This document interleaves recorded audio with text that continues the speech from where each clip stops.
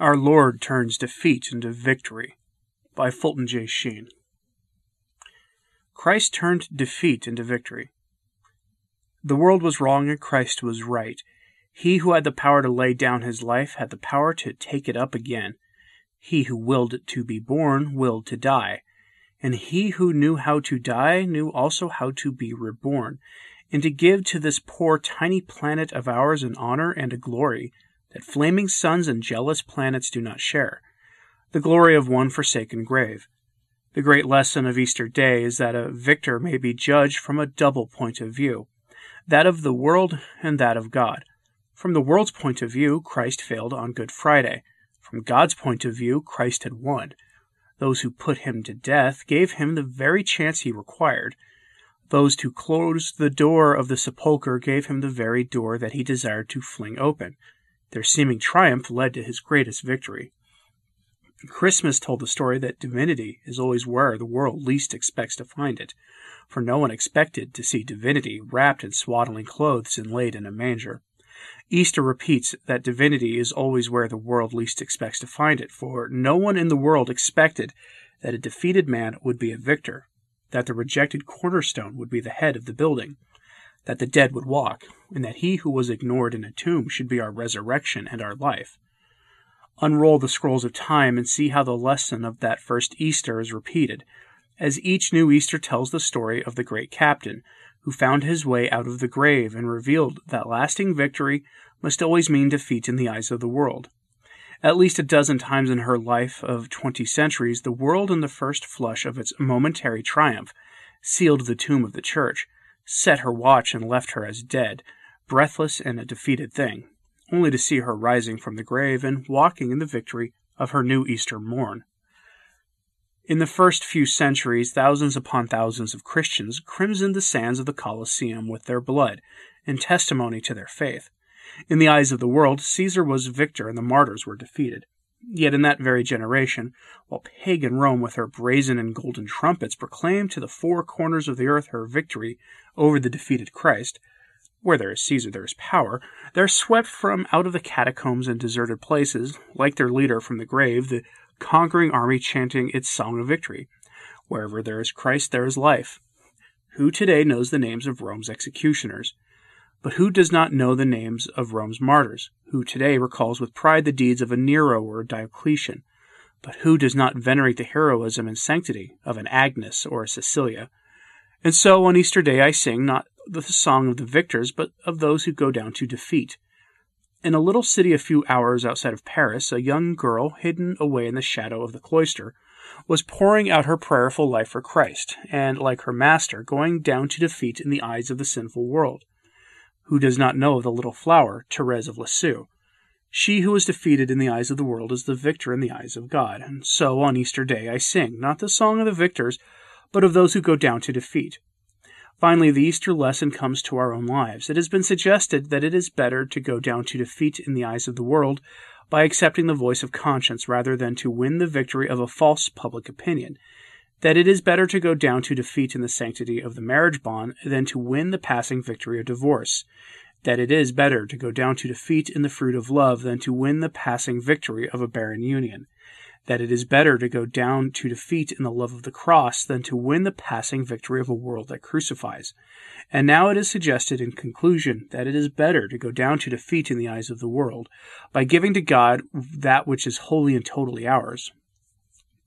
God desires our will.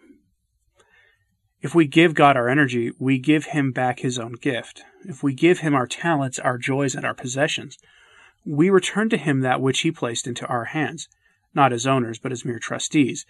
There is only one thing in the world that we can call our own. There is only one thing we can give to God that is ours against his, which not even he will take away. And that is our own will, with its power to choose the object of its love. Hence, the most perfect gift we can give to God is the gift of our will. The giving of that gift to God is the greatest defeat that we could suffer in the eyes of the world, but it is the greatest victory we can win in the eyes of God. In surrendering it, we can seem to lose everything, yet defeat is the seed of victory, as the diamond is the child of night. To give our will is the recovery of all our will ever sought, the perfect life, the perfect truth, and the perfect love, which is God. And so on Easter Day, sing not the song of the victors, but of those who go down to defeat. What care we if the road of this life is steep, if the poverty of Bethlehem, the loneliness of Galilee, and the sorrow of the cross are ours? Fighting under the holy inspiration of one who has conquered the world, why should we shrink from letting the broad stroke of our challenge ring out on the shield of the world's hypocrisy? Why should we be afraid to draw the sword and let its first stroke be the slaying of our own selfishness? Marching under the leadership of the captain of the 5 scars, fortified by his sacraments, strengthened by his infallible truth, divinized by his redemptive love, we need never fear the outcome of the battle of life. We need never doubt the issue of the only struggle that matters. We need never ask whether we will win or lose. Why, we have already won. Only the news has not leaked out yet. Reparation by Bishop Fulton J. Sheen. The past stays with us in our habits, in our consciousness of remembered guilt, in our proclivity to repeat the same sin. Our past experiences are in our blood, our brains, and even in the very expression that we wear. The future judgment is also with us. It haunts us, causing our anxieties and fears, our dreads and preoccupations, giving us insecurity and uncertainty. A cow or a horse lives for the present moment without remorse or anxiety. But man not only drags his past with him, but he is also burdened with worries about his eternal future. Because the past is with him in the form of remorse or guilt, because the future is with him in his anxiety, it follows that the only way man can escape either burden is by reparation, the making up for the wrong done in the past, and by a firm resolution to avoid such sin in the future. How do we make reparation? Disposing of the past is the first step to take, and in taking it, the important distinction between forgiveness and reparation for sin should be remembered. Some who have done wrong mistakenly think that they should only forget it, now that it is past and done with. Others believe falsely that once a wrong deed has been forgiven, nothing further needs to be done. However, both of these attitudes are incomplete as they lack in love. We all will have to unite our cross with our Lord on the cross, in order to use it to purchase our eternal salvation. About a year ago, 1970, I was talking to Pope Paul VI, and I said to him, "You are well named." He was named Paul. Paul went from city to city, was stoned from Lystra to Derbe to Antioch to Pisidia, and so I said, "You are stoned by your own." "Yes," he said, "I open my mail at midnight, and in almost every letter is a thorn, and when I put my head on my pillow, an hour or two later, I really lay it down upon a crown of thorns. But," he said, "I cannot tell you what ineffable joy I have to suffer." Then Pope Paul VI quoted to me the 24th verse of St. Paul's letter to the Colossians. "Now I rejoice in my suffering for your sake, and in my flesh I complete what is lacking in Christ's afflictions for the sake of his body, that is, the Church." "I suffer all of this for the sake of the Church," said the Pope. That is how we use suffering. I think the great tragedy of the world is the suffering that goes to waste. People suffer, and they have no one whom they can love to suffer for. Love does not kill the pain, but diminishes it. Our Lord, in instituting the sacrament of penance, made it clear that there is a difference between forgiveness and the undoing of the past. That is why confession is followed by absolution, or forgiveness, and why, when absolution has been given, the confessor says, "For your penance say." Then he tells the penitent what prayers to say or what good actions to perform to make atonement for his sins. The high reasonableness of this is apparent if we translate the offense against God into purely human terms. Suppose that I have stolen your watch. When my conscience finally pricks me, I admit it all to you and say, "Will you forgive me?" No doubt you will, but I am sure that you will also say, "Give me back the watch." Returning the watch is the best proof of the sincerity of my regret. Even children know there must be a restoration of the balance or equilibrium disturbed by sin. For instance, a boy who breaks a window playing ball often volunteers, "I'll pay for it." Forgiveness alone does not wipe out the offense. It is as if a man, after every sin, was told to drive a nail into a board, and every time he was forgiven, a nail was pulled out. He would soon discover that the board was full of holes which had not been there in the beginning. Similarly, we cannot go back to the innocence that our sins have destroyed. When we turn our backs upon God by sinning against him, we burned our bridges behind us.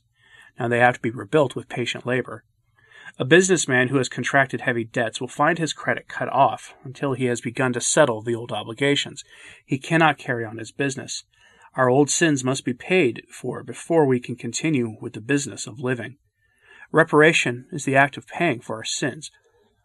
When that is done, God's pardon is available to us. His pardon means a restoration of the relationship of love, just as if we offended a friend. We do not consider that we are forgiven until the friend loves us again. God's mercy is always present. His forgiveness is forever ready, but it does not become operative until we show him that we really value it. The father of the prodigal son has forgiveness always waiting in his heart, but the prodigal son could not avail himself of it until he had such a change of disposition that he asked to be forgiven and offered to do penance as a servant in his father's house. So long as we continue our attachment to evil, forgiveness is impossible. It is as simple as the law, which says that living in the deep recesses of a cave makes sunlight unavailable to us. Pardon is not automatic to receive. We have to make ourselves pardonable. The proof of our sorrow over having offended is our readiness to root out the vice that caused the offense. The man who holds a violent grudge against his neighbor and who confesses it in the sacrament of penance cannot be forgiven unless he forgives his enemy. If you do not forgive, your Father who is in heaven will not forgive you your transgressions either. See Mark chapter 11, verse 26.